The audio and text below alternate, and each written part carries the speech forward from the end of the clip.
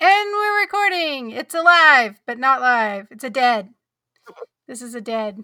Is this like riff tracks? I feel like this is like What is riff tracks? I am not cool enough. Oh my God, Christy. We can't do this right now because this is not an episode and it's going to take too long.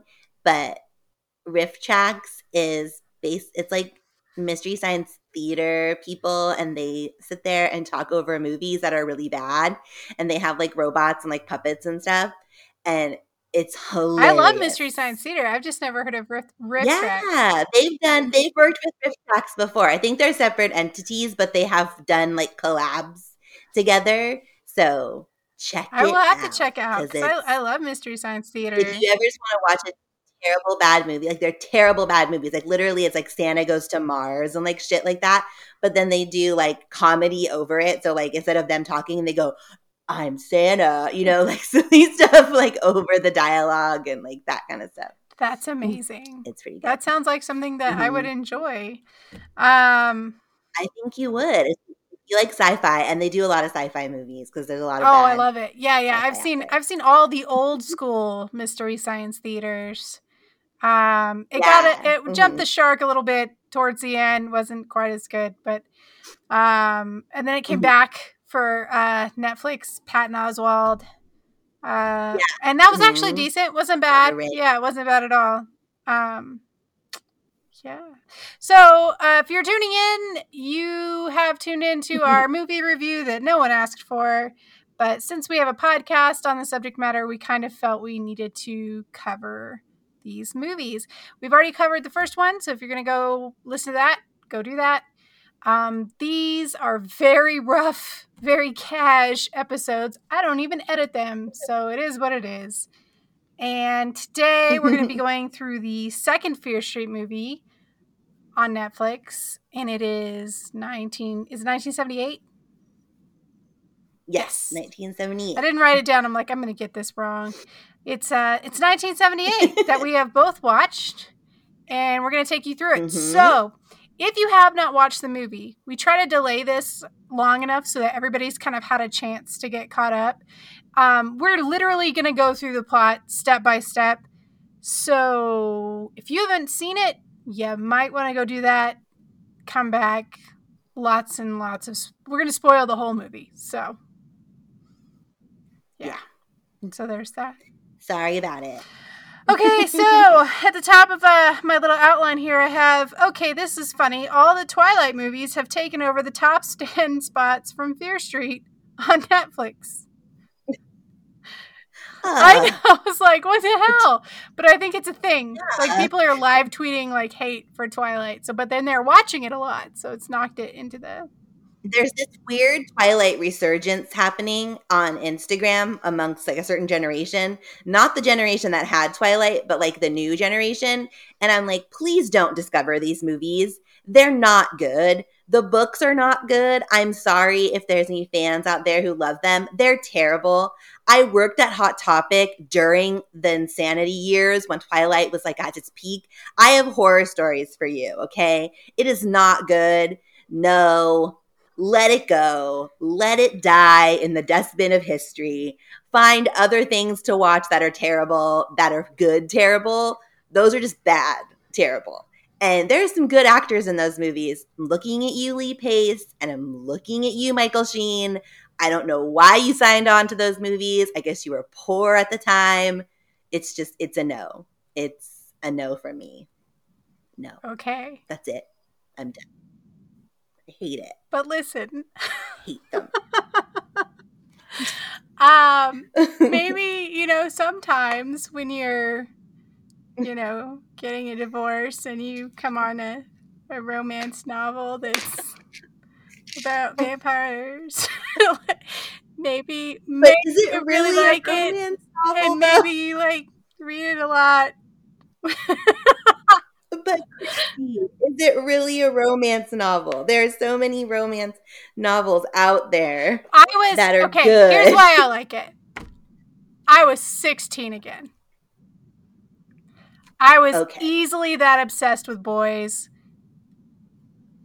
If something like, you know what I'm saying? If it was yes, it was kind of shallow, but that's the age that this was Right. going down. I felt like there wasn't a way they could have done the movies to really do the books justice, because I'm not gonna lie, I'm not very cool, but I like the books. I still like them. Like, if I'm having a down day, like, I will pick up Twilight. And then I really liked towards the end when they went into like an X-Men kind of thing, with like all the different vampires and like their different abilities and stuff like that. And I thought that was pretty neat. That was neat. No, like, I will give it this. The books are terribly written, but there's some potential there. Like, I read all the books because I was just morbidly curious, and again, I was breaking out Hot Topics. We got them for free, and I was like, all right, sure. They take me 5 minutes to read. But if I had to choose one in a death match, like, what am I going to keep? I would keep the books over the movies for sure. And I get people like it. I totally do. It's just the fact that it's coming back again alarms me because I don't want it to. I'm like, let it go. Leave it. Let it go. It's more about just leaving it, Okay, we're gonna agree to disagree. It's okay, it happens. This is an excellent time for us to set a very good example. Danielle and I are very, very good friends. We've never met in person, but we're very good friends, and we talk all the time, and we love each other. We are also adults who can understand that we can disagree and still be friends. It's possible. What do you mean? I'm quitting the podcast. Goodbye. Fuck you guys. Out of here. Okay. This is the end of it. So that's enough about Twilight. Back to what we were talking about here. I'm sorry if I offended anyone. I'm not sorry. So we went to 1978, and first thing we do when we open this movie is we get a recap. And all I wrote was, holy shit, bread slicer. Thanks for taking us back there. There was an article, and I didn't click it, so I didn't actually read it. And it was based on, like, is it actually possible for someone's head to go through a bread slicer? I want to know. And I think it's possible. You think so?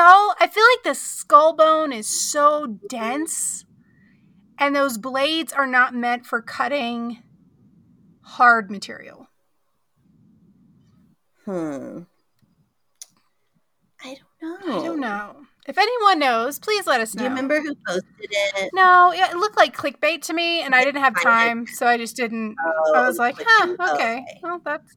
I thought someone shared it. No. Okay. No, if anyone knows or if anyone has that link, go ahead and share it in the Facebook group. So we get this recap, and then it's like some creepy kid music. I didn't know if they were going to go to like the La La place with it, but it wasn't. It was just kind of like a creepy kid music type of intro. And we open up with the red hat on the couch. She's watching the news coverage of the death of Simon and Kate. And this bitch has a lot of clocks, okay? And whiskey. Yeah. Many, many clocks everywhere. Each clock has an alarm on it and a label, which looks like it was very smartly made from some amazing label maker. And the clocks all seem to be like tied to simple tasks. So like a clock goes off and, she has to lock the doors or she has to feed the dog. And I wrote, does she have a memory problem? Is this, because did I miss where they explain that? Is it like Memento where she needs to like have these tasks? No, I totally missed that too. Okay. I totally missed that too.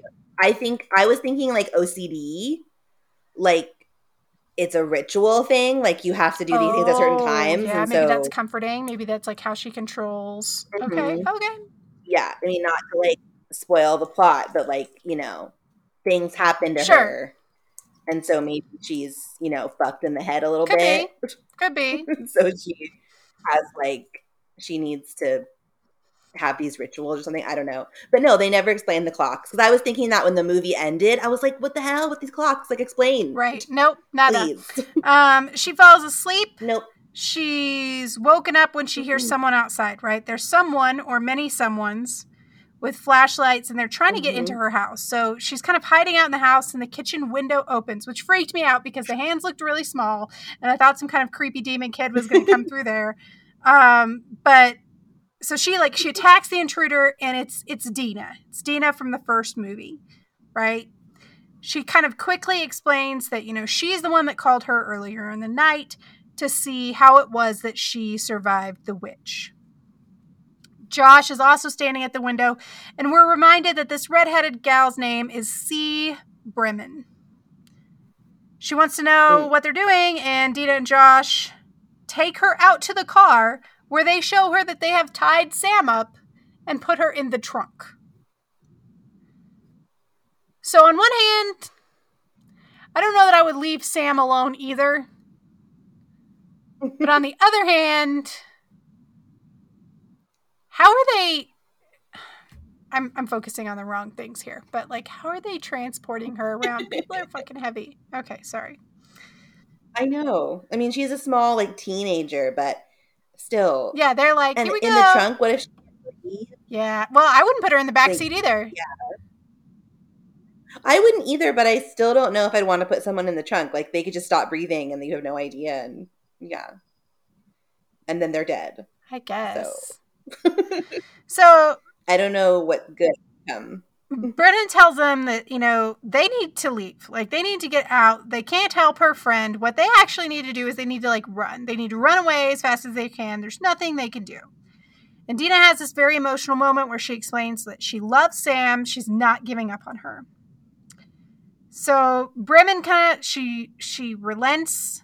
She says, okay, well, just keep Sam away from the dog, whose name is Major Tom. Which I love, but I feel like he needs a brother named Ground Control. Sorry. Yes. Major Tom and Ground Control. Yeah. How cute. I would love it.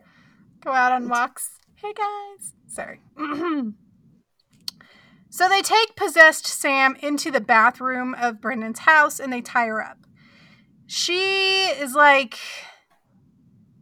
kind of undead, I guess. But okay, sure, that should work. Keep tying her up. It's worked so far. Josh and Dina, they go into the living room with Bremen, and she tells... Is it Bremen or Brennan? Oh, it sounded like Brennan to me. Okay. But Brennan. I could be wrong. Anyway, again, getting distracted. She pulls out this book, right? And it's stuffed with drawings and clippings and whatnot. And on the front in this book where she opens it up, there's a drawing and it says Mark of the Witch, okay? And then she kind of goes into her story. And it looks like we're all going to Camp Nightwing, where Bremen's sister was killed. Is Camp Nightwing, is that Fear Street? Why do I feel like that's Goosebumps? I'm going to look it up because I put that note too. And I don't know why they would. Are we confusing Batwing Hall? No. Let's see. Let us Google. We'll do the Google searches. I'll provide the music. Yeah, so I believe. Well, there was Camp Nightmare. Yes. But what was the name of the camp? No, they're also close. So in Camp Nightmare, it's Camp Night Moon. Oh. And then there's Nightwing. Okay. All right. So. Okay. Well, any hoodles, we're going to camp. It must be here. And we Camp Nightwing was part of Lights Out. Oh. Did we read Lights Out? We haven't read Lights Out, but I think I have it. We can cover it next. So that's, Trouble Begins at Camp Nightwing and Lights Out. I think I have Lights Out. I will look for it. If I have Lights Out, we'll cover it next. Cool. So let's go to camp. We open with some good old-fashioned 70s style bullying, right? That might actually kill someone, as it often did during that time. Huge Carrie vibes. We are trying to hurt people. We are trying to cut, possibly kill them, right? But the thing that I like about this is our young redhead has some big ass balls because she just yells fuck you. And she kicks the lead bully, I don't know, in the face. I forget where she landed her kick. Yeah. But so this lead bully, go ahead. Oh, I think it was in the face. I think so. Because they had the same broken nose eventually. Right. So maybe it was, or busted up. So this lead bully, it's always this like girl in charge, right? So her name is Sheila. And they're all saying that like the redheaded girl they're chasing has stolen something. And I didn't catch it. What was it that she was supposed to have stolen? Do you remember? I think we find out it was money. Okay. Like stuff was missing from her room, and I believe it was money from her room. So, anyways, her cabinet. They're all chanting this like creepy rhyme, I guess, asking her if she knows what they do to witches. And then Sheila the Psycho produces a Zippo and starts to slowly burn the skin on Brennan's underarm. Ow. The group is stopped by a camp counselor who I assume is the brother of one of the kids in the mob. This kid's super cute, by the way, this counselor. He's a douche. Sorry. Go ahead. I'm going backward. Isn't her name Ziggy? Her name is Ziggy, but we don't know that yet. Oh, right. They're just calling her Brennan right. until up at this point. Okay. My bad. No worries.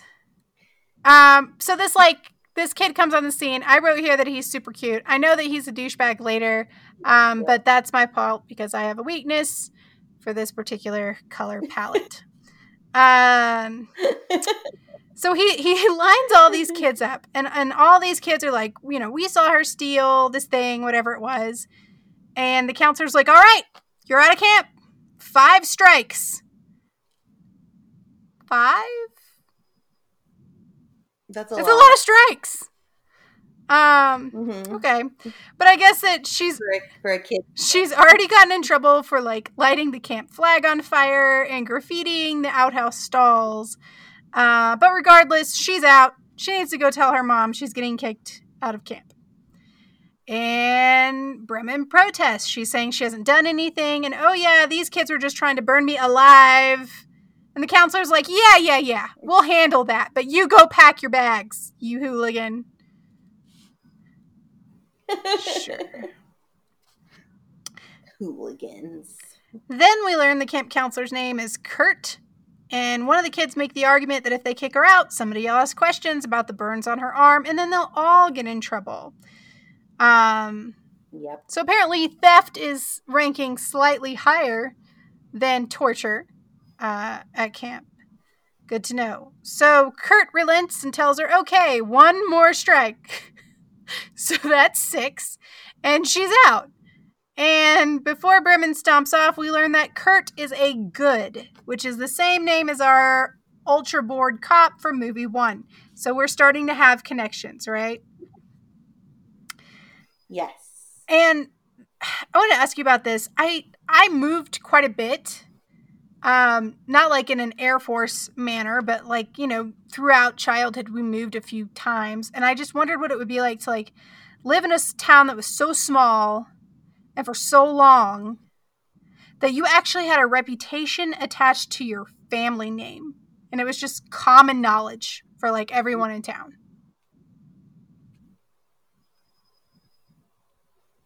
And that's basically what this kid's like. Yeah, because in all the movies so far, everybody just knows what that means when he says he's a good.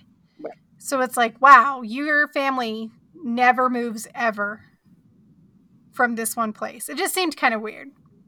Mm-hmm. Do we know what his dad did yet or not yet? No, not yet. Okay, so good. The goods are always cops. We don't know why. And apparently they're always the chief of the cops because that's how that works. Like a monarchy.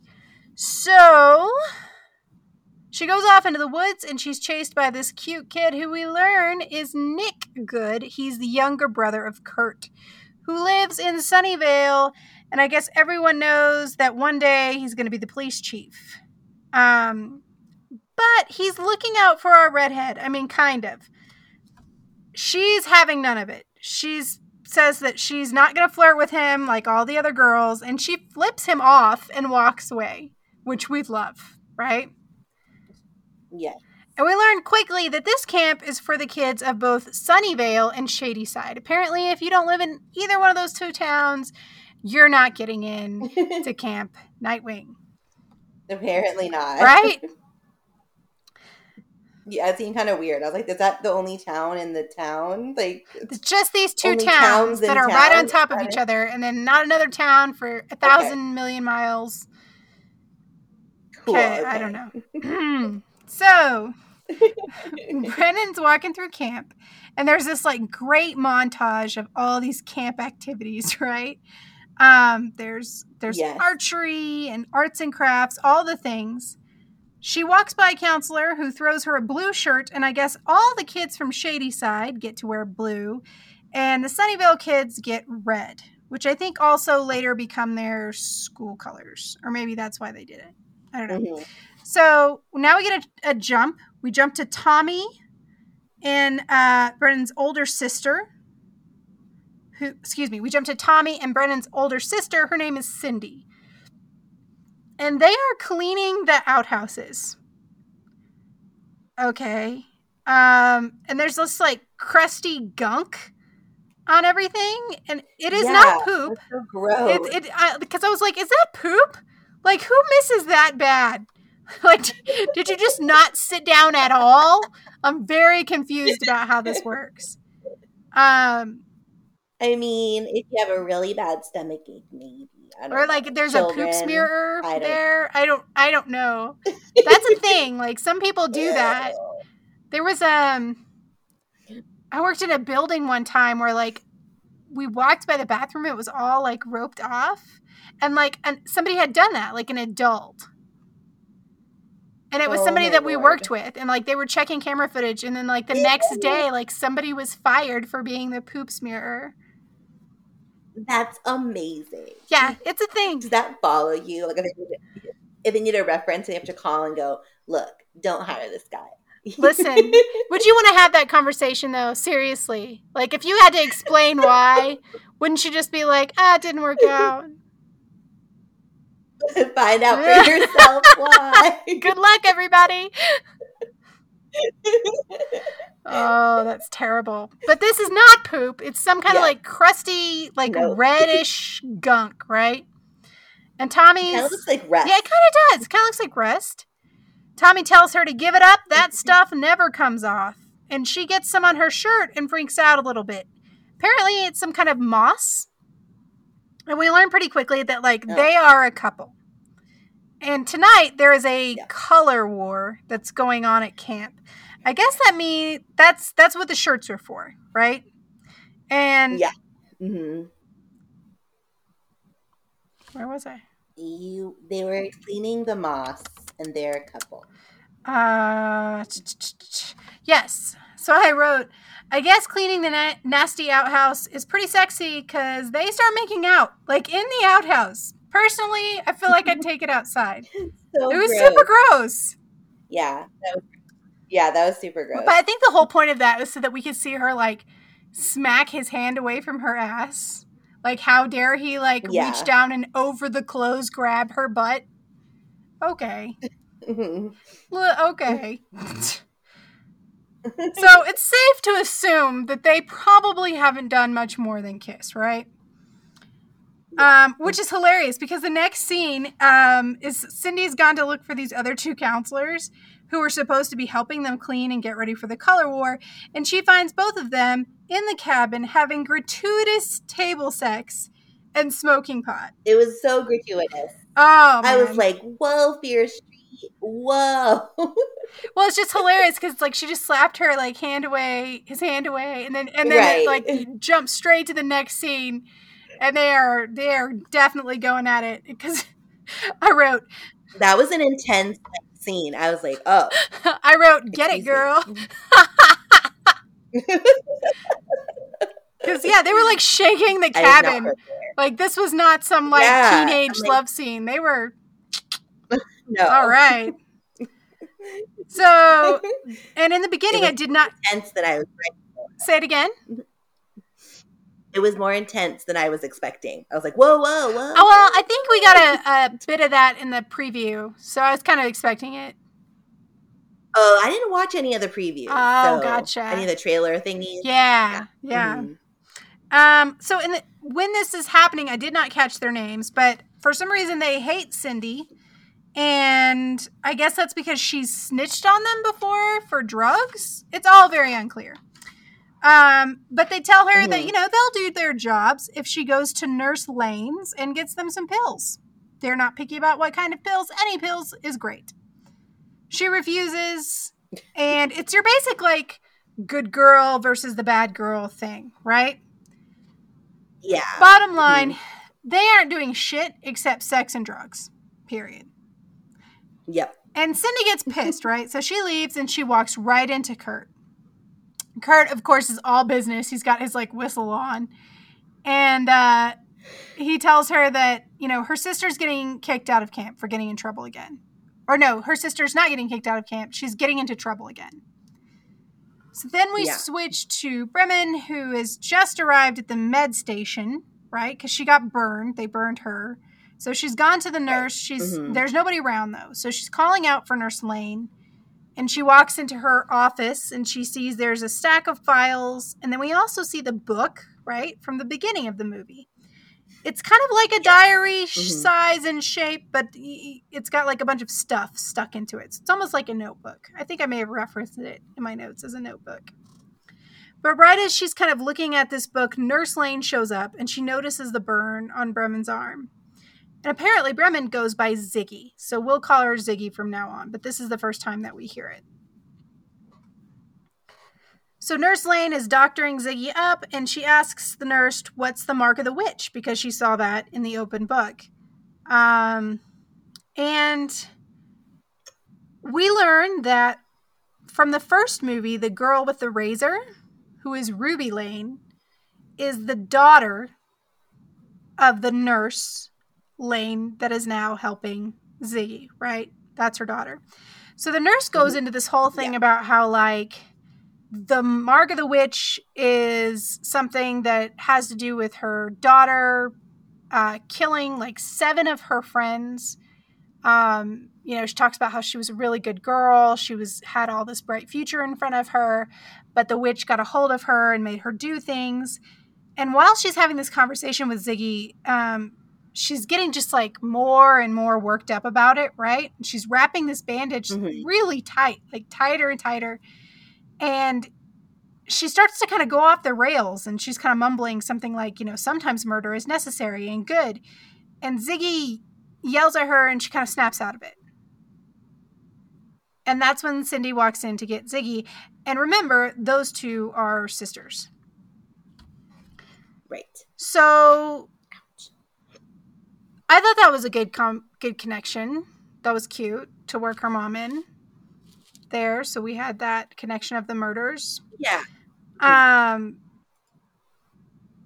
was a good one. Yeah, I thought that was cool. It was like a callback. Oh, there's so many callbacks to that first movie, and I guess that's a thread throughout all 3 because it's a kind of a true trilogy in that sense. Yeah.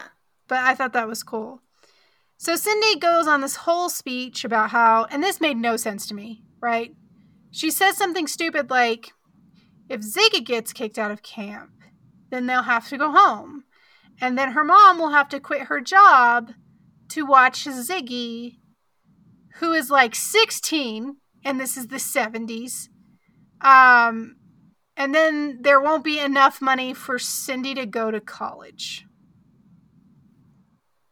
Did I get that right? There was just a lot happening there. That's sort of what I gathered, that their mom, like, basically they have to stay at camp because if they go home, the mom has nobody to watch Ziggy, or like then she'll lose her job. Like, there's some correlation between Ziggy can't be home because nobody can watch her, and then they'll have no money. It was like really dramatic. It was a lot. But she doesn't explain why anybody has to watch Ziggy. No, because I mean, how old really is Ziggy? She looks supposed 16. to be? Like, she looks like next year she's going to be 17 and a counselor. Yeah. I don't really know how old she is supposed to be, but yeah, she looks old enough to be alone at home. 1,000%. 1,000%. Yeah. So you've got this like continuing theme through this movie, right? There's the 2 sisters.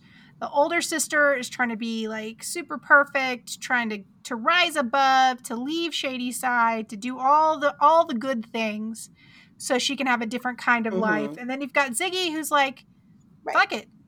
We aren't ever going anywhere. We are cursed. You should stop trying. I'm not trying. Who cares? Nothing good is going to happen to us ever. So we should just do whatever we want, basically. So now we jump to the mess hall where Cindy and Tommy are cleaning again. And okay, what is she doing? Does this camp own a long-handled mop? Why is she cleaning the floor like Cinderella with a brush and a bucket? She is Cinderella. It's like a Brillo mop. I know everybody's screaming at me right now because I get distracted and I get hung up on things that don't matter. But this kind of, I was like, really? I know it's the 70s, but it's not the 1800s. Why are you cleaning the floor with a brush and a bucket on your hands and knees? Real stupid. Okay. So she's having this little priss fit, right? She's getting angry about the situation. So angry she breaks the brush in half. And she's talking to Tommy. You know, she goes into the closet for another brush. She comes back out. Tommy's acting kind of weird. It's a very kind of eerie scene, right? You're waiting for somebody to jump out and kill her. But what we get instead is Nurse Lane in the doorway. And she's got this big ass knife. And she starts telling Tommy that it's not his fault. It's not her fault. She saw his name on the wall. There's nothing we can do. And now he has to die. And then she attacks him with the knife. Cindy does nothing. Okay. She stands there and just watches this all go down. So Tommy kind of like throws the nurse off him. But like when he does that, she hits her head on a bench and she's knocked out cold, right? So in the next scene, we see that Nurse Lane is being kind of taken away on a gurney, and Tommy and Cindy are being questioned by the cops. The cops just assume that insanity runs in the family. After all, you know, her daughter was Ruby Lane. We know what she did, so they don't really ask any more questions. Ziggy's watching Nurse Lane being taken away when Sheila shows up with her sisters, ? Are those Sheila's sisters or friends? I think they're just friends. I think it's like either her little pack of friends. I guess. So, but they show up to be assholes. They say, you know, hey, you might want to go check your stuff. Like something's going to be wrong. There might have been an accident in your cabin. Wink, wink. And I gotta say, for all the mean shit that they do to Ziggy, she keeps just like biting back. And we love her for that. She is not a victim. Yeah. As many times as they come at her, she always pushes right back, right? So she runs off to see what they've done. She runs right past Nick, who's talking to some cop with a porn stash. And he's telling him that sorry about the deaths and, about the death of his dad. I guess Nick's dad has died. But it's okay because he's going to be chief of police one day. Because again, apparently this is a patriarchal system for the cops. Yeah. Because they act like it's a birthright. So I think I think the one with the porn stash, he's eventually the older cop, right? In part well, but one. he even says that. He's like, take it easy on me when you're my boss. And it's like, this kid is like 17. Probably. But everybody's already decided, like, that's what he's going to do. Which kind of sucks. Oh, no. Stupid iPod's died. Okay. It's okay. I'm going to have to edit this a little bit anyways. Okay. Sorry. Not a ton, but like I have to take out like me screaming at my children and things of that nature. We don't want anyone calling CPS. Just kidding. Oh, please. Please. My children are so spoiled. My mom is just cannot believe. Yeah. When you have parents, your parents are like, why are you doing that? Mind your business, parents. So the dinner bell rings And everybody heads into the mess hall. The kids are all wearing their blue or red shirts, and they're mostly sitting at tables by color groups, right? So we see here automatically that people... I think they're split in half. Yeah, people don't mix. You don't see a table of like mixed colors. Although there seems to be much more Sunnyvalers than Shadysiders. They're definitely in the minority. Mm-hmm. Cindy's sitting with Tommy and some other counselors, and there's this one hippie chick who's just like kind of openly rolling a joint at their dinner table. Yeah, I love it's fine. So Kurt gets up to announce that the first event of the Color War is Capture the Flag. And Kurt is the hype man. He is intense. He also makes no bones about the fact that Sunnyvale has never lost a color war. That's my husband coming home. Okay. Because they're awesome, and Shadyside sucks. After Kurt has this like rousing speech, the hippie chick gets up and she's like, she gives a Bob Ross version of Kurt's speech, right? Like, we're all winners, like in our hearts, blah, blah, blah, whatever. And it was just really, really awkward, but we loved it. So yeah. So we flip back to where Cindy is concerned for Tommy. She's still thinking about Nurse Lane. And she's like, what did I write here? She's thinking about Nurse Lane instead about Tommy. Sorry, my dogs are going insane. Everyone's working against us tonight, Danielle. Sincaster, the children, the dogs. Oh. The dogs are the least of our worry. Oh, right. So Cindy is very concerned for Tommy. She starts thinking about like that day when she went in to get Ziggy at Nurse Lane's. And Ziggy had said something to her about the nurse being weird and acting strange. So she wants to go follow up with Ziggy and find out exactly what it was that the nurse told her that made her think that. Because they're still trying to figure out why the hell she tried to kill Tommy. Because she 100% was trying to kill him.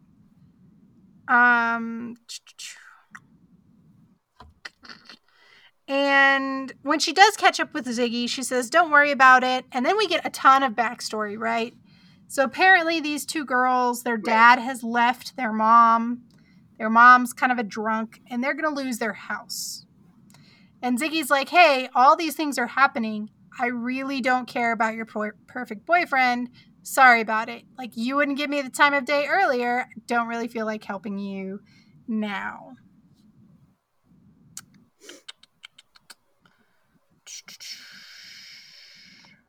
Oh, and was this the point where we find out that Cindy has saved all summer for that polo shirt she's wearing? That's what they alluded to, basically. Like, that's what Ziggy kind of made fun of her. Like, I don't know if it was literally she saved all summer for it, or it was just like you knew she was working to get new clothes, you know, kind of a thing. Well, so she looked in that scene in the bathroom where they're cleaning, she gets really, really upset because she gets some of that red crap on her shirt. Right. And Tommy's like, what? It's just a shirt. But then that makes a lot more sense if she's trying so hard to be somebody else. That's her like nice shirt, which is hilarious. Because it's a polo. So now... Yeah. And then we also find out that, you know, the thing that they did to Ziggy's stuff is that they wrote a whole bunch of like hateful shit all over her bunk. Mean names and stuff like that. So now it's time for Capture the Flag. And they put on a Kansas song on the radio and the game begins. Tommy is having these little dizzy spells. I guess he hit his head in the struggle with the nurse. But Cindy takes him to break into the med station to look through the nurse's stuff. Cindy really needs to know what the reason is that Tommy was attacked. Why did Nurse Lane say that Tommy had to die, right? And as they're going through, they find some pills. And Cindy's like, okay, case closed. This is why she said that. This is why she attacked Tommy. She was high on drugs. Let's take these to the cops so they know what was going on. Tommy finds the research diary about Sarah Fear in the nurse's office. And while they're going through all this, they run into Alice, who is the girl from our gratuitous sex scene earlier. She and her long, floppy-haired boyfriend. And they're also breaking in, but they're actually like looking for drugs to like just to have and take. And Alice asks Cindy, you know, what she's doing there, if she's going to snitch on the nurse too. But this long-haired boyfriend snatches the book away from Alice, and they kind of start reading it. And they're recognizing it that it's some kind of like Sarah Fear lore, right? It's part of the legend of Sarah Fear, which everybody in this town knows about. But it goes into a little more detail here, right? Now we understand that like she cut off her hand to maintain the grip on the land, and that the whole town burned her. That she was chained and burned. Not very deep. Come on, town. We know that from the first episode. So a little bit of backstory there that we didn't get before. It involves a ritual where she cuts off her hand. Yeah. But it goes on to say that if you unite the hand with the body, the curse will end. Okay, so now we have a purpose. Now we can put her hand back and we can end the curse. Did you get Freddy Krueger vibes? A little bit. I wrote that here. It's like, we got to find the bones and, you know, right? They are kind of using a little bit of everything. Yeah. So that was my first thought, was like, okay, it's Nightmare on Elm Street. We're going to find the bones and like, you know, hollowed ground and all that stuff. But it didn't work there. I don't feel like it's going to work here. We'll find out.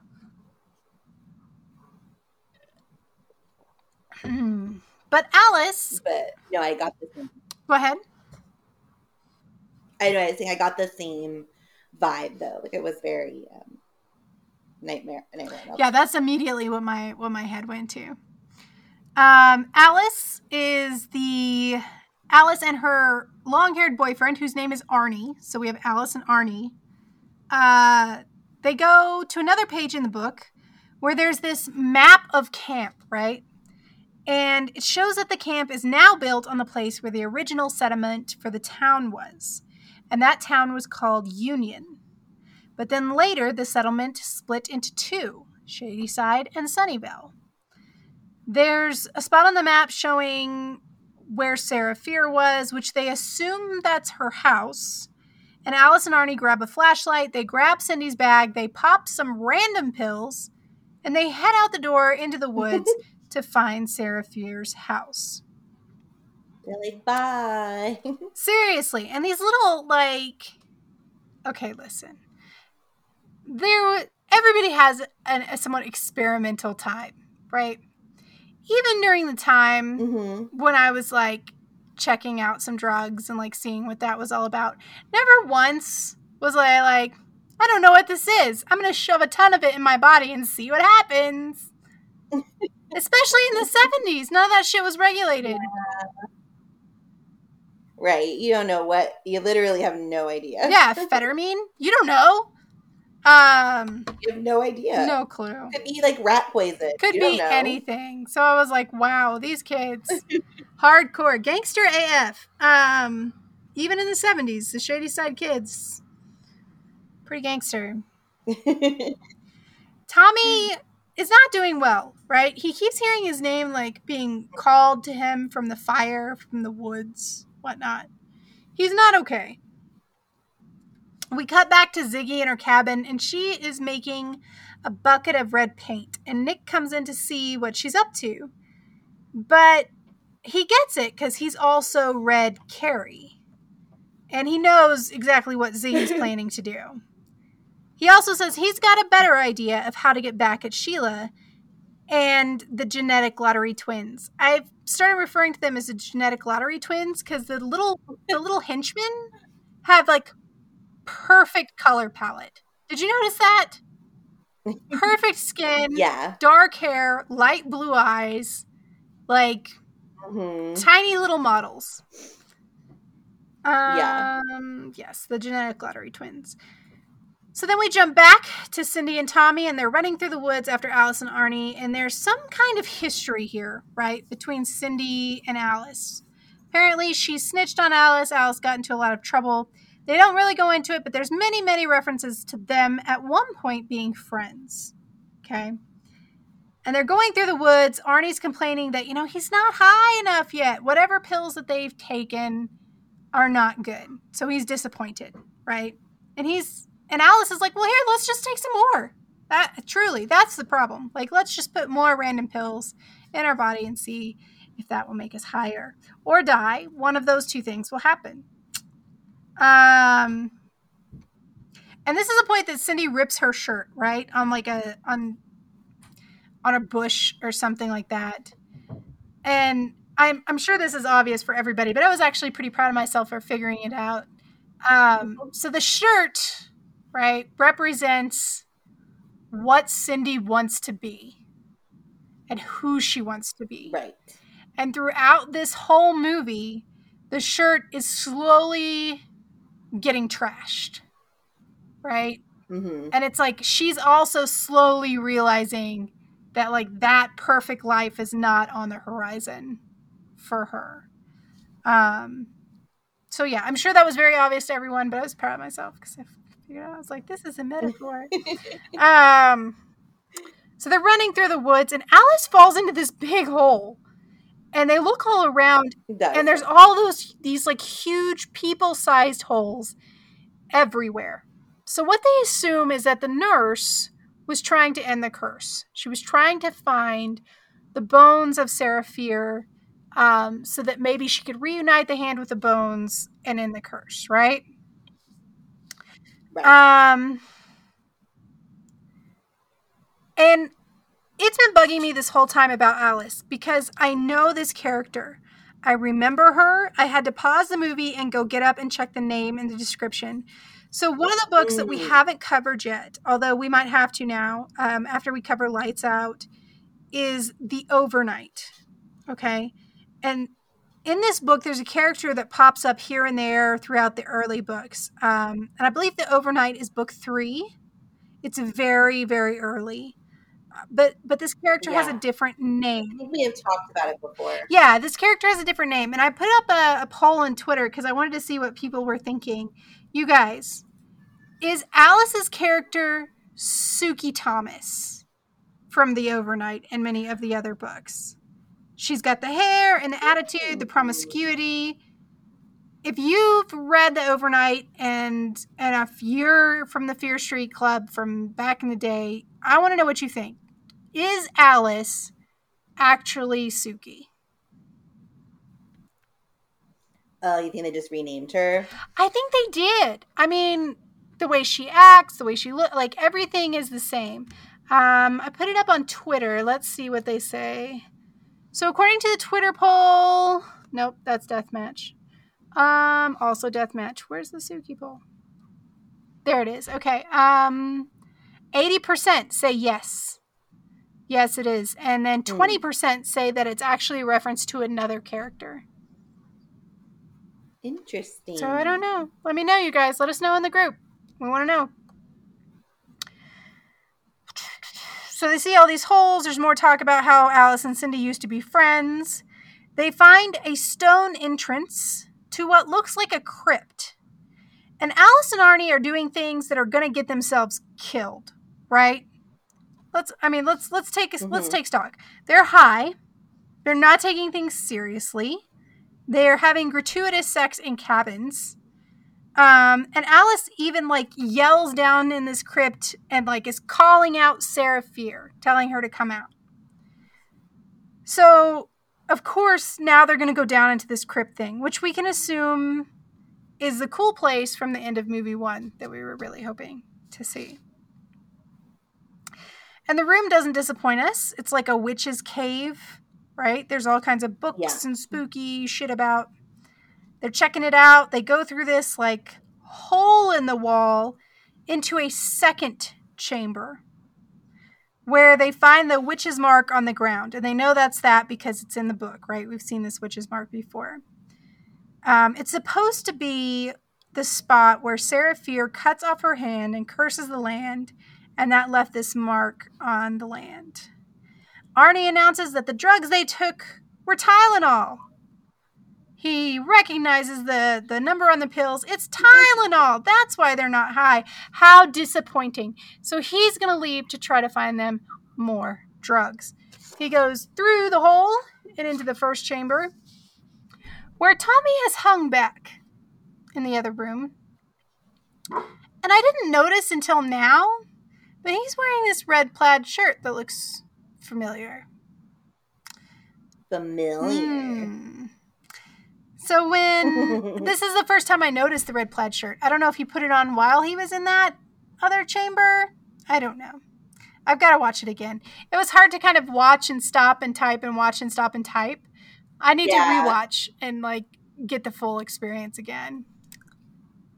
I'm not gonna I won't go into my final thoughts yet, but I will say I will rewatch this one. The first one, I don't know. This one, yes. Yeah, I think we need to get a broader picture of all of it, because I think what it is it hops so much that we're trying to make sure we cover everything in the plot instead of just absorbing the information. So I think it'd be a completely different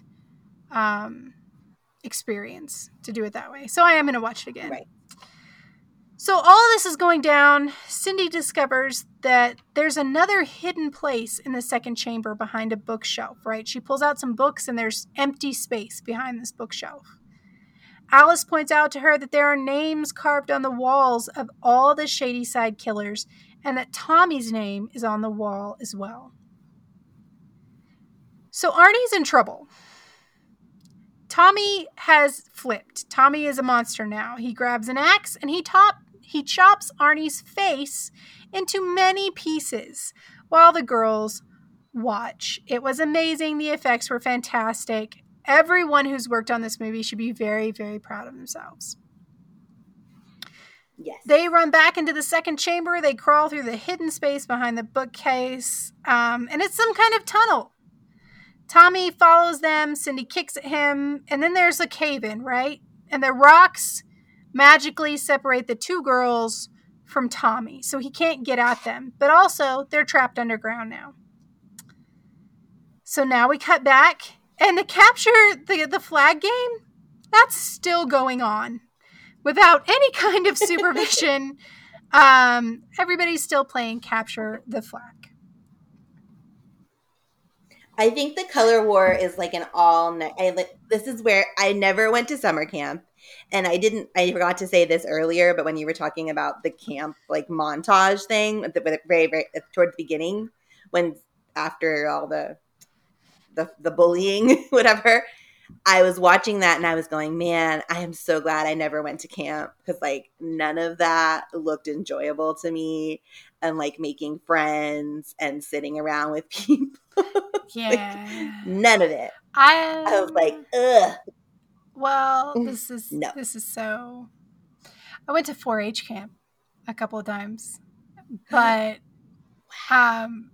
we used to live in Texas when I was like 5 or 6 years old, and I had 4 older brothers, and the only thing to do in the tiny town that we lived in Texas was 4-H. Like that was it. Whether you had animals or not or whatever, like everybody did 4-H. So it's like, they had cooking and different things that were not animal related, because we didn't have livestock or anything like that. But they did do a big summer camp like that. It was like a week thing, and the whole like chapter or whatever drove hours away to like a place where there were cabins and bunks and all kinds of shit. And it was actually kind of fun, because the only reason I got to go because I was too young, and the only reason I got to go is because my mom went as like a chaperone, because they had to have a parent in each cabin. So like my mom was like a parent in one of the cabins, and then my 4 brothers and sisters were in there as well. And I will say I do have fond memories of that time, only because one night out of that week, it wasn't a color war, it was a water war, and it was water balloons and water guns, and it wasn't teams or any shit like that. We just ran around everywhere, just chunking water balloons at each other. It was a good time. That does sound fun. I mean, and that was only a week. Like, we don't know how long this camp went on for. Like, some camps go on for too long, and you're just there forever, and like your whole entire summer. Oh yeah, and, like one of those rich kid all summer 30 grand summer camps. That's what that cost to send your kid away for the summer. I just think of summer camp, like literally though, and Addams Family Values when Wednesday and Pugsley go to summer camp. That's literally me. Like literally, that is me. Wednesday is me at summer camp. Like I would just be like, "What the fuck is that?" I would need to be in the Happy Hut. Like they would be putting me in there to try to. I love it. Harmony Hut. Yeah. I love it. And I would fall in love with the weird little boy who has allergies. Like it would be. Aww. That would be me. Adorable. I love it. Well, so they're playing this. Yeah, that movie. Go ahead. No, I was just saying that was me. I was like, when I watched that, that came out, I was like, it's me. So they are playing Capture the Flag. And if you've never played Capture the Flag, it's pretty simple. The point is to get the other team's flag. And they've hidden it somewhere. And, like, there's jailers. So, like, if you get caught, then you get taken to this jail. So there's one kid that can go around and be like, ha-ha, I found you. Now you have to come with me to our jail, right? And, of course, Sheila is the jailer for Sunnyvale. And she gets a note passed to her to, like, meet some boy in the bathroom. And when Sheila gets there, it's all set up. There's, like, candles and music and stuff. And she's looking for this kid in the bathroom who I guess she's going to have this rendezvous with when Ziggy and Nick dump a bucket of bugs on her. And they run out and they jam the door and she is stuck. And this is like cockroaches and spiders and stuff that they got from this random science room.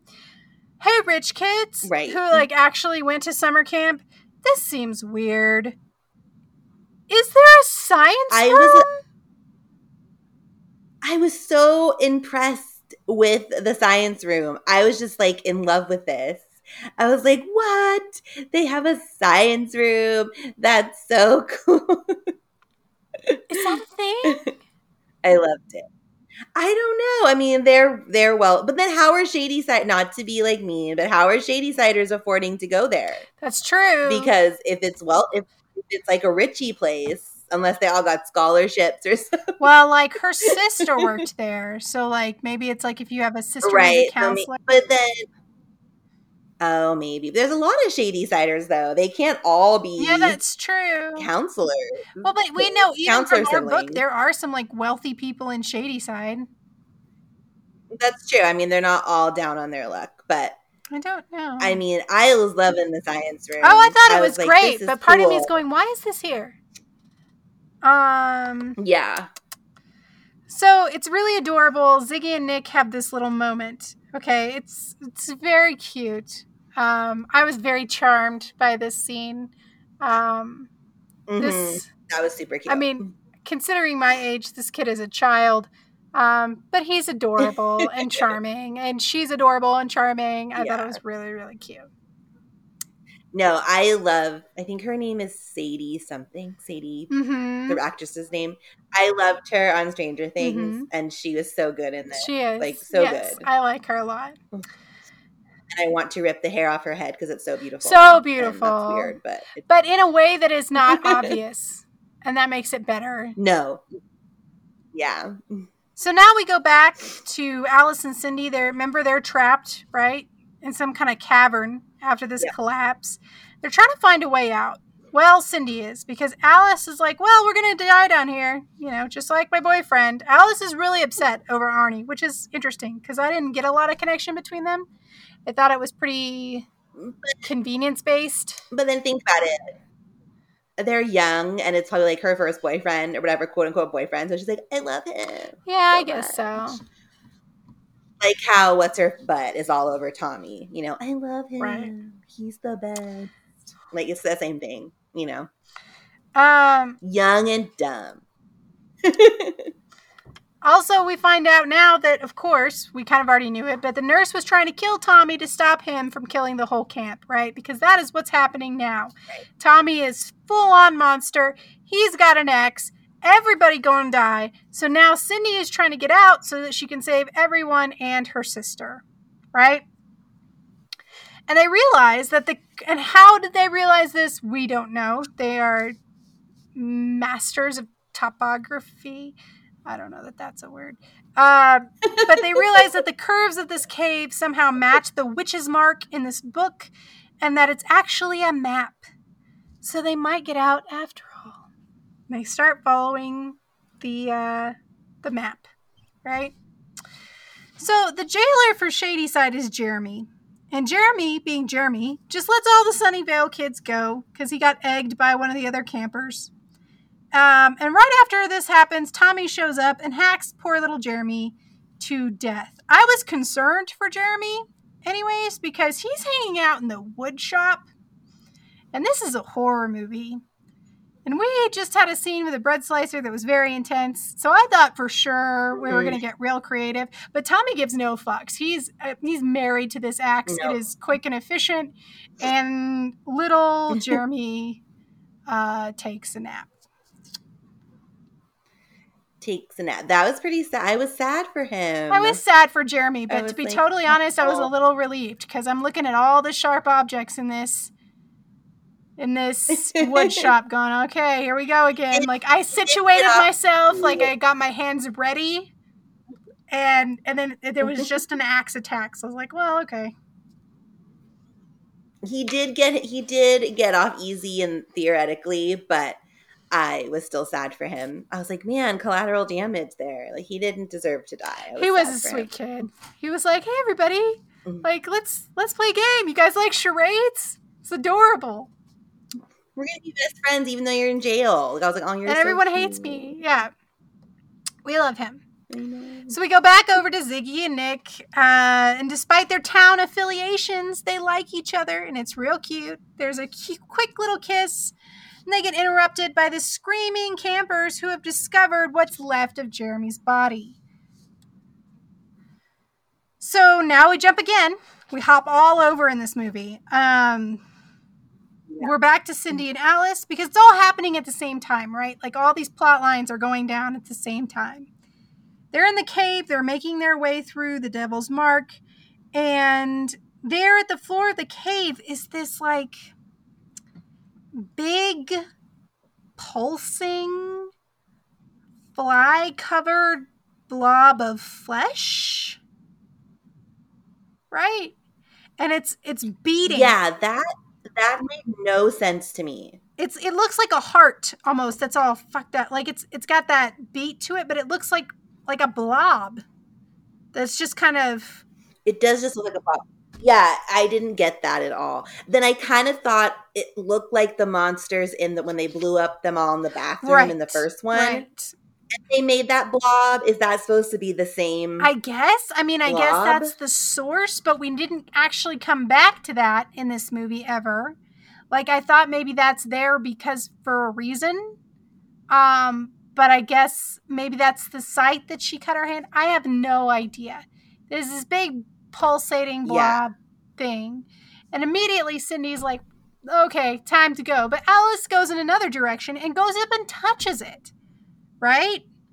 Which made no sense. It made no sense. I was like, what? I'm like, why would you touch that? Like, even if you're like a spooky bitch and you're like, ooh, I still wouldn't. I still wouldn't touch it. I still would be like, no. No. Negative. So she does. She puts her hand on the unknown pulse thing, like you do. And she gets these flashes, right? And she's getting flashes of its all these murdered people. She starts seeing Cindy's as she's murdered. She starts seeing other kids around that are like, she's getting some kind of weird premonition. So all this is going on, and she freaks out. She falls. She breaks her leg. And it is a gnarly scene because it is what's called a compound fracture or an open fracture where the bone actually protrudes from the skin. Ew. Thank you, Nurse Christy. You're welcome.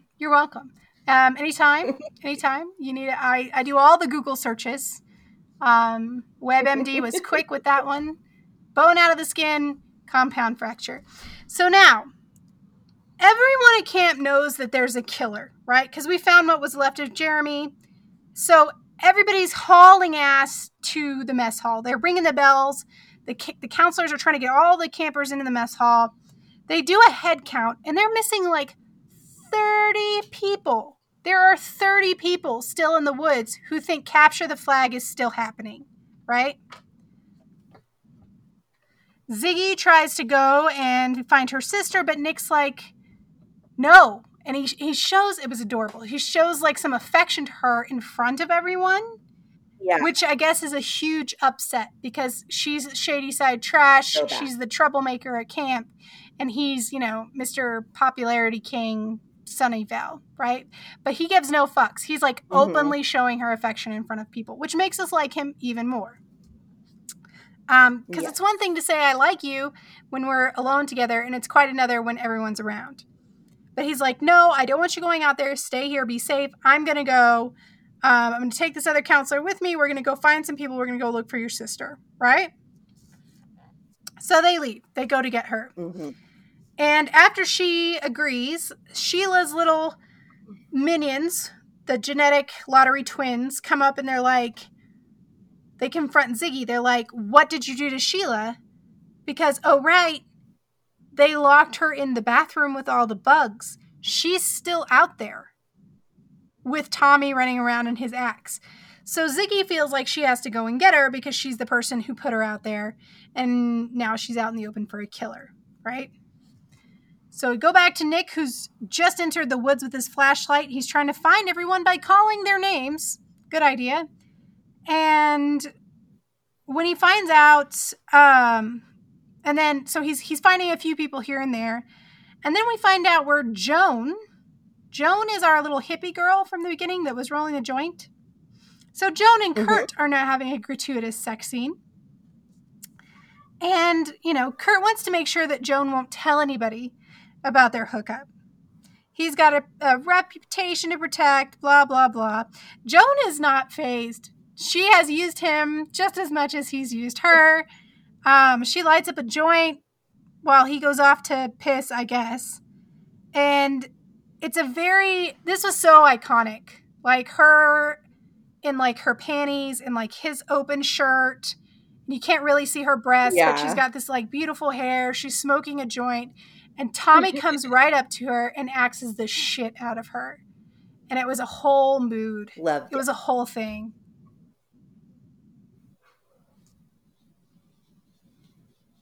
Sorry, I gotta get smarter. Okay. And aside from maybe being a little too skinny, I was like, oh, this lady has a perfect body. So now we go back to the cave. Cindy and Alice. And remember, Alice has that compound fracture and Cindy's trying to help her with it. Alice is telling Cindy about the visions that she had when she touched the big pulsating blob thing. And she knows that Cindy is going to be killed next. And this was really weird. So Cindy has this MacGyver moment where she decides she's not going to be a priss. She dumps out her purse. She makes a makeshift splint out of a maxi pad and a comb and pieces of her shirt. She goes with her hand and pushes the bitch's bone back into her leg with her thumb and then bandages it up with this makeshift splint thing.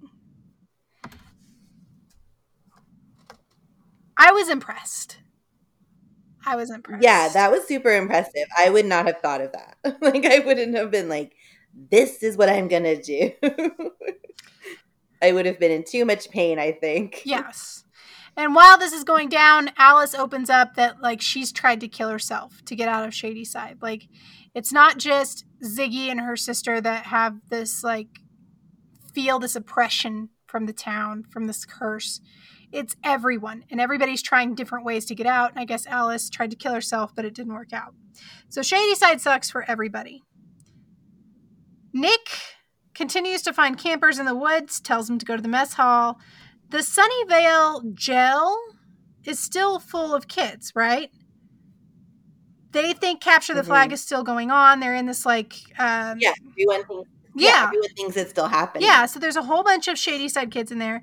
Tommy goes in this room and kills literally everybody. I think there were 4 kids in there. I don't know. Could have been more. Every kid in this jail he kills. Ziggy makes it back out. Ziggy makes it to the outhouse. She finds that Sheila's okay, but they fight, and she knocks that bitch out cold. I mean, real good. Good job, Ziggy. Mm-hmm. Another counselor shows up to ask what's going on when they hear yelling, and it's Alice and Cindy, because the cave that they have been walking leads to the outhouse. And I thought of you here, Danielle, in the staff infection speech from It, because they are down where everybody poops. And my guess is that they will have to be like hoisted up through the poop holes of the outhouse. Yeah. I pretty much hated every moment. I'm really like, I'm like, I think I talked about this before, who we are in It. And I am most certainly that kid and Richie. Like, I am a mix of those two. And that part of me is the germaphobe kid for sure, when he's talking about the water and the river and the thing. Well, like, germs aside, nobody would want to come up through poop. Like, no one wants that. And it's gross. You can tell there's poop everywhere.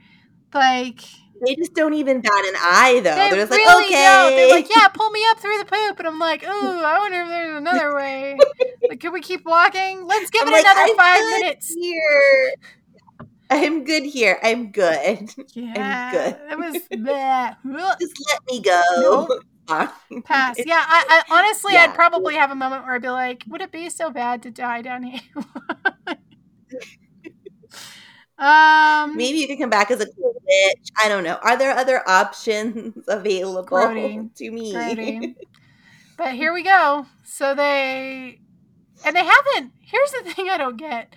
Like, these outhouses are like boards with a hole cut in them, right? You sit on the hole to poop. And they put the bucket with the rope down in the hole. Now, me personally, I would have been thinking ahead of the situation and been like, that person's not going to fit through this hole. Maybe I should take some boards off first. But that did not happen. They put it right in the hole, I guess. And Alice gets in. They start kind of hoisting her up. So they're pulling. They're trying to get her up. And it's Ziggy and this other counselor up top. They're pulling Alice up in the bucket. And as they're doing this, Tommy walks in and straight up chops the other counselor's head off. That was good. It was good. It was so good. I loved it. They drop Alice's ass. And God knows how far she fell. And then back into the poop. And she has an open wound. And it's in the poop. And the counselor's body falls through on top of her. So Alice is having a really bad day, okay? Her boyfriend was axe murdered in the face in front of her. She gets trapped in a cave. She gets a compound fracture. She gets hoisted up through poop, falls back down through poop, and then this headless guy like rains from the sky and falls on her as well. Oh, Alice.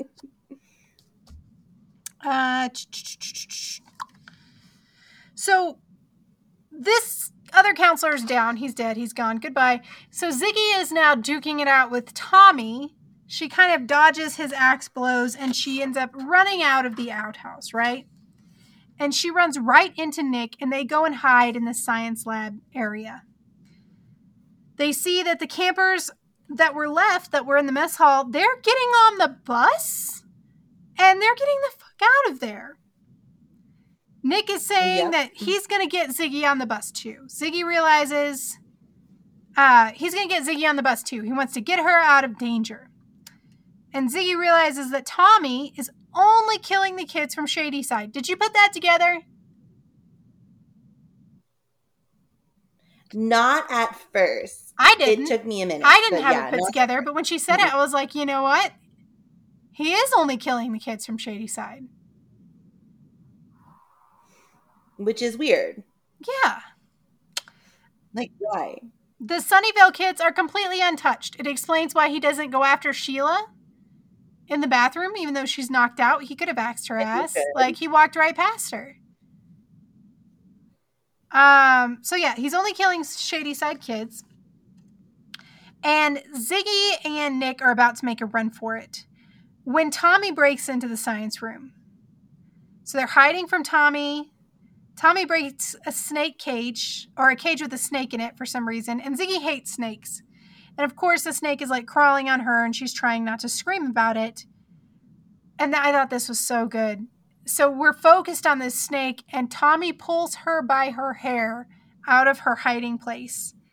And he goes up for like an axe blow that's seriously going to kill her. And Nick at the last minute pushes her out of the way, and he takes that axe to the back of the leg. It looks like it hurts. Oh, yes, that's good too. But Nick is from Sunnyvale, so Tommy ignores him, and he runs out of the cabin after Ziggy. So Alice and Cindy think that they might be able to get out of the tunnels if they go through the mess hall. I can't remember how they put this all together, but from the map, they can discern that they're probably somewhere near the mess hall. So Alice tells Cindy, go on without me. I'll be right behind you. And I think it's mostly because she saw that Cindy was going to die. So she probably doesn't want to hang out with her anymore. Because she also doesn't want to die. Not. So Alice is sitting in this cave, and then she's reading the research notebook, and she discovers something. She starts pulling out this like pile of moss, right? This red moss that grows everywhere. It's what they were trying to clean from the outhouse. And it cuts away from her, right? Now we're back on Ziggy. She's being chased through camp. She puts a song on the radio, I guess, to distract Tommy, and it's that Kansas song again. And every time I hear Kansas, I think of Hedwig and the Angry Inch. When he's like playing the songs for her, and she's like, travel exhausts me. Yeah. Every time. But while the song is going on, Cindy is under a grate in the mess hall, and she's like trying to break through it. She's like kicking it. She's like trying to get it through so she can get to her sister, who Tommy is stalking through the mess hall. And this is so great. Tommy has a shining moment, right? Because she goes into the pantry and like locks herself in, and he acts his way through the door to get to her. And she tries to sneak up on him and stab him. And when she does, she hits him square in the chest with this like huge knife. But it is 0 damage. Like no effect. He doesn't care that she's just stabbed him. And he starts to like choke her out. And the whole time, Cindy's still trying to break through this gate in the floor. And Ziggy reaches up and pulls a burlap bag off of the pantry shelf and pulls it over Tommy's head. And it works for a second. I like that. He gets distracted, so she's like, hell yeah. So she starts like trying to strangle him with this bag. She's pulling it really tightly over his face. But he kind of bucks her off. And then there is this badass moment where Tommy has this slow stand-up, and he's still got the bag over his head. And we realize that Tommy is a scarecrow monster from the first book. Or from the first movie. And it was awesome. Yeah. I loved it.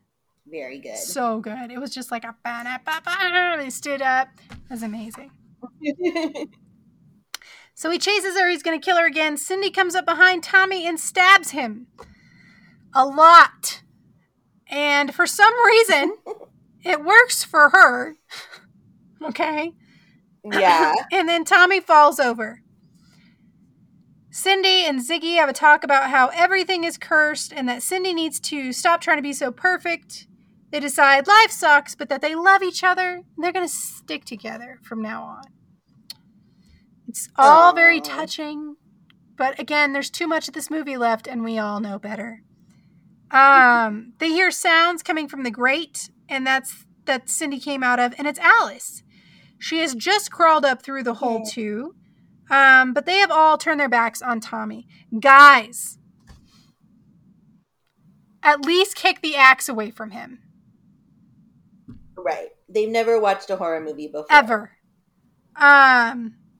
They're like, "Who are you here?" So Alice just announces, she has found Sarah Fier's lost hand. She found it under that moss that she was digging through. Isn't that coincidental that she sat right by the pile of moss where the hand was? Weird. Isn't it? Isn't it? Of though? all the moss in the poop room, that was the correct moss.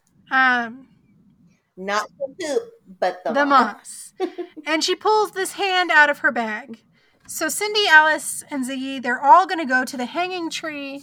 They're going to find Sarah Fier's bones. They're going to put her hand back with her body and break the curse for all of Shadyside, right? So now we are on a very altruistic, mission, okay? Yes. They also figure out that when someone gets a nosebleed, Sarah Fier is near. And if everyone will remember, we talked about this in our episode where we covered the first movie. We did. So, right after we learned this nosebleed information, Ziggy has a nosebleed right on top of this hand, and she has this vision. And when she pulls out this vision, they're like, well, what did you see? And she says, well, I saw Sarah Fier. And she looks pissed. So now we are a little bit more amped to go. Okay, time to go. Time to go put this hand back where it should be. And then it cuts back to that big pulsing blob thing in the cave. Right. And it starts to break off, and a person is coming out of the goop, right? Just like the bathroom scene in the first movie. So we can assume that one or more monsters are being birthed from this pulsing blob thing. Yeah. Also, Tommy's twitching over there in the corner while they're looking for a shovel and getting ready to leave. And Alice makes a speech about wanting to go. She wants to go. She wants to end the curse. And of course, she gets axed mid-speech, right? It's amazing. It was good. It was good. Cindy grows some big old lady balls, and she cuts Tommy's head off almost all the way, right? Like, she hacks his head until it almost all the way comes off. Alice dies, and they hear singing coming from the hole in the floor where the grate is, and it's our girl, Ruby Lane, singing that same old song and coming at them with the razor. And all the monsters are here now because as she exits the hole, you can see that there's more of them coming out after her. We're even getting some that we didn't see in the first one. Yeah, I'm bummed because I'm like, are you going to show them again or this is it? Like, we're never going to see them I don't know if we're going to get to see them again. They went through it a little bit in the history of all the killers of the first book, but we didn't get the kid. We didn't get the old man thing. Like, I don't know. There's some cool nut ones in there. There were. And it seemed like kind of a parade of monsters. That was a cool scene. Mm-hmm. They hustle to the hanging tree where they think Sarah Fier's body is burned. All the monsters are coming out of the tree line and they are slow walking towards them. And they dig fast, right? They dig up a stone that says Sarah Fier lives. But no body. And now they need a new plan. So they run. Problem is, they are surrounded. Cindy starts screaming, right? She's having that I know what you did last summer moment where she's like, what do you want? Sarah, what do you want? She's like, you can have your hand. Don't kill my sister. Just don't kill my sister. And she tells Ziggy to run. Just run. She bled on the hand, so the monsters are after her. Okay, Cindy, did you just make that up? Because no one said that. Because this whole movie, as long as you're from Shadyside, you're a mark. I don't think it much matters. Cindy and Ziggy both fight the monsters and lose. Cindy is chopped up by Tommy, and Ziggy takes a knife to the stomach. Like a lot. A lot. They just kept like stabbing and chopping and stabbing and chopping, and it goes on for like a lot. 5 minutes. And I was like, it was a lot. It was impactful. Like, I understand why, Yeah. But like because we know she survives, and at some point I'm like, is he gonna stop stabbing her? I don't know what's dude. I think you got it. He's very thorough. Did I lose you? Yeah, it was a lot. Okay, cool. No, I'm here. So as they're dying, it's this like really touching thing where they're laying on the ground and they kind of just reach out towards each other when they finally die. And I wrote here, there's no fucking way that you could survive that. Nick reaches Ziggy's body and he starts the CPR. Dude, she was just stabbed 20 times. You feel like you're pumping that blood out of her body? Yeah, that didn't make any sense either. Because that doesn't work. Like medically, it doesn't work. No, it doesn't. It sure doesn't. And even if we're trying to say like it was a miracle or something, or is important for her to like, I feel like he would have just made that situation worse. But anyways, so Nick is trying to save Ziggy. He really likes her, I guess. She gets revived, and we learn that her real name is Christine. Okay. And now we're back. Which I still don't understand. Yeah, I don't get it. C. Bremen. Christine Bremen. So now we're back in the present. Nothing Ziggy. She told everyone the story. But we also learned that Nick didn't believe her. That it was the fear witch that had possessed Tommy. That, like, Nick still would not get on board with what was happening. He never agreed that it was only Shadyside Ears dying. He thought that, like, this is, he's big man in charge. These are people that have just gone crazy. But he has also got enough, like, wherewithal to understand that he can't really be connected to this. And he can't be connected to the story that she's telling. Right. So, like, in the last scene where she's taken away in an ambulance, the cops are like, what happened? And he's like, oh, somebody went crazy and killed all these people. And he said something about Ziggy. And Nick refers to her as, like, Shadyside trash, right? Yeah. So in the end, Nick couldn't be there for her. Like, he couldn't be a part of her world, even though he liked her. Yeah. Which was kind of disappointing. Right. But she felt betrayed, so naturally, our girl doesn't put up with a lot of shit. And she doesn't talk to him after that, right? Because fuck him. And she's like, I hope you guys understand the reason I told you the story is that there's no end. We tried to break the curse. There's no way to break the curse. It's not possible. We never found her body. But then Dina tells her that they did find her body. They found her body, and all they need is the hand. Does she know where the hand is? They can bring them together, and they can end the curse for real. And they ask if the hand is still buried under the hanging tree, and if Camp Nightwing was still there. And Danielle, would you like to tell everybody what happened to Camp Nightwing? Oh, it became the mall. And remember that big tree you talked about in that last episode? For some reason, let's talk about this. For some reason, the town planners were like, people, we're going to build this mall, and we're going to leave this tree in it that we thought was cool. But you know what? It's also called the hanging tree, and people fucking were hanged from this tree, and we're going to leave it in the mall. Just going to leave it here. Just don't worry about it. Don't worry about it. Nothing will ever go wrong, ever. We're going to enjoy the tree. Break ground around the tree. Around the tree. Do not disturb the tree in any way. All the steel will be erected around the tree, because when they go to the mall and dig around the base of the tree, the hand is still there. So now we have the hand. Somehow. And we know where the bones are. And I love that they included the red moss. They did. Also. Yes.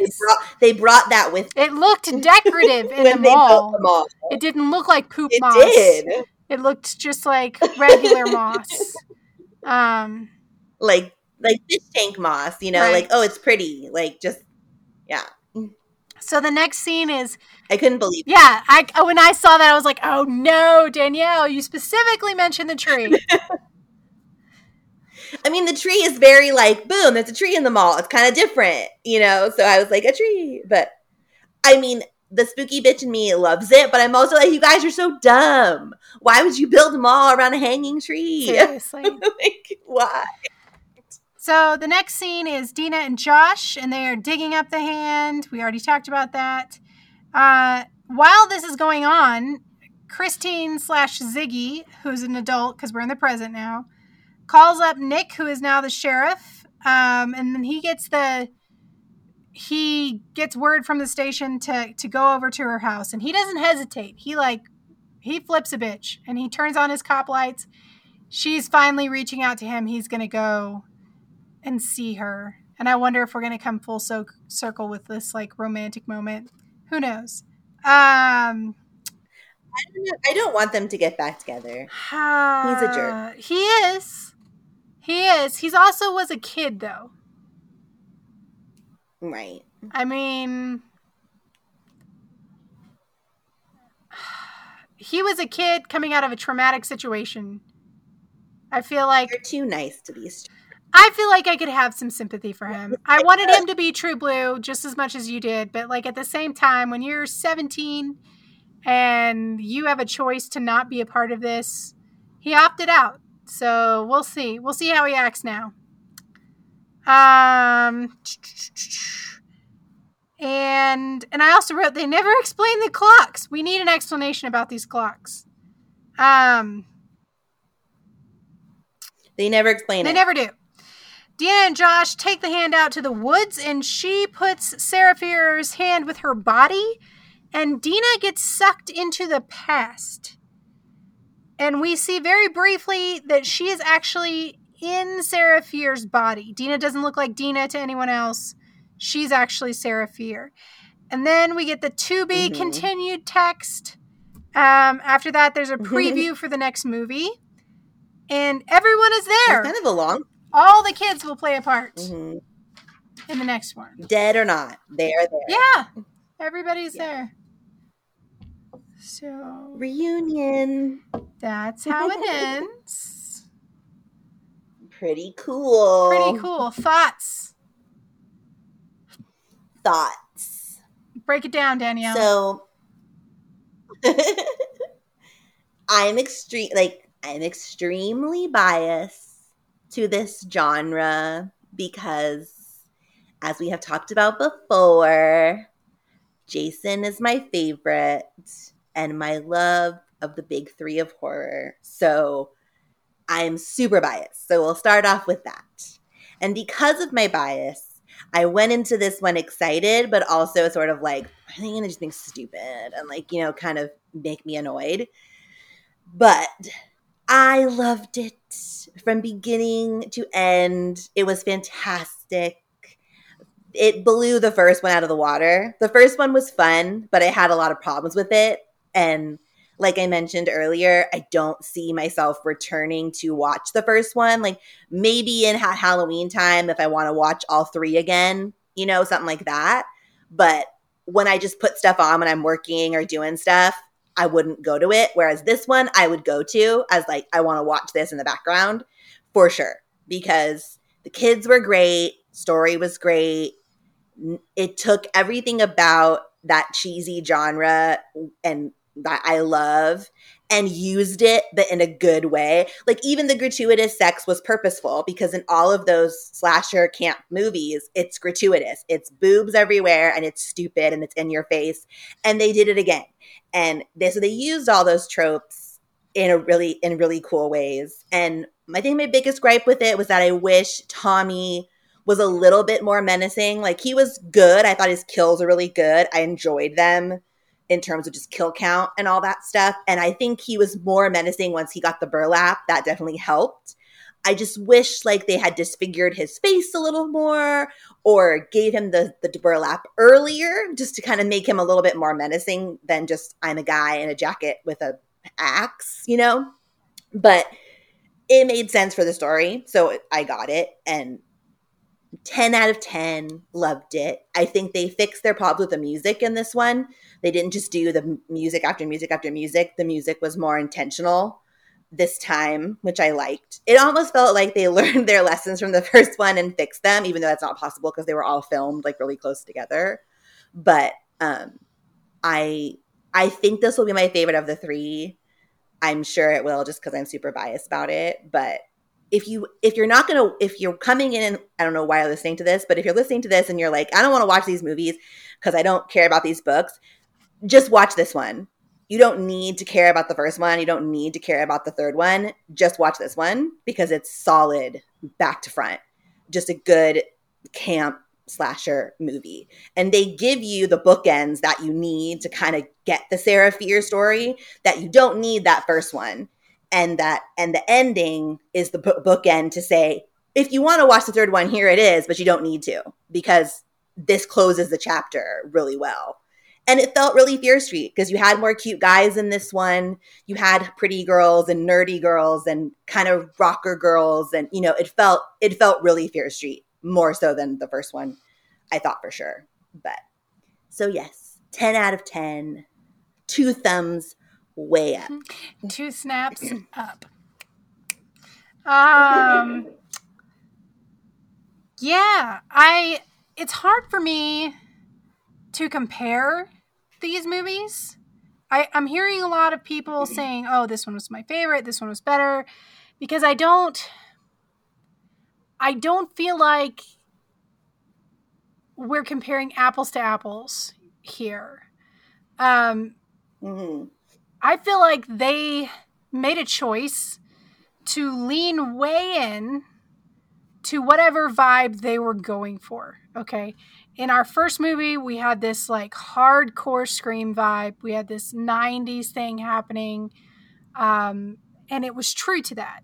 We knew where we were going. It was cohesive. In this movie, we had this camp slasher 70s thing going on, and it was true to that. It was cohesive. But at the same time, we were able to kind of knit it together at the ends with these different plot points, right?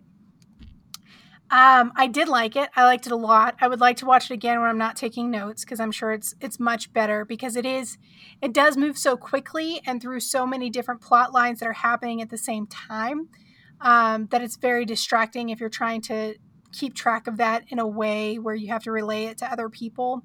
So I do want to watch it again to give it another chance. I don't mind the Friday the 13th movies.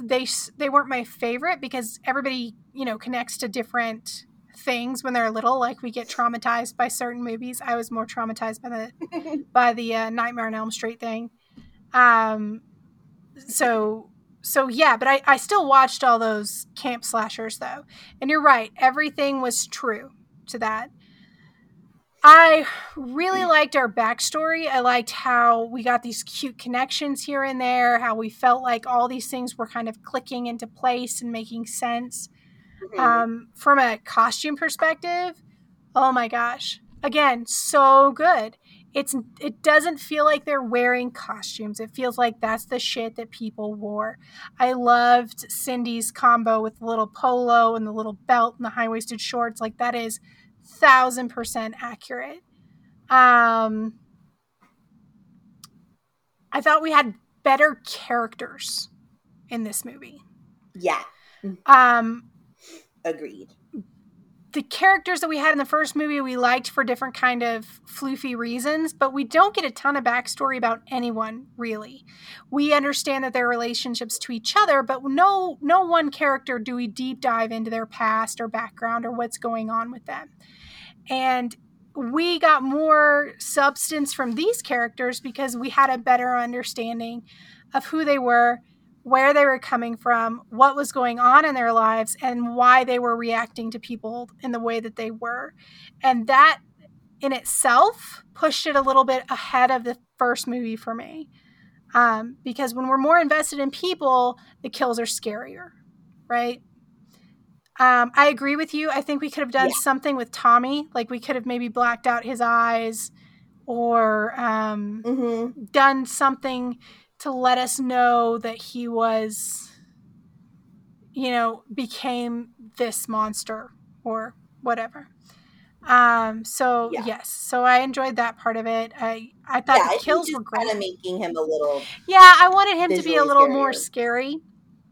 But he wasn't really our main concern during this time. No. We were more focused on the mystery than we were the killer. I thought the effects were so well done. I thought the makeup was so well done. I was really, really impressed by that. And they got the feel of Camp Right, all this bullshit crafts in the mess hall and all that stuff. I didn't want to go. Yeah, like they got the feel of Camp Right.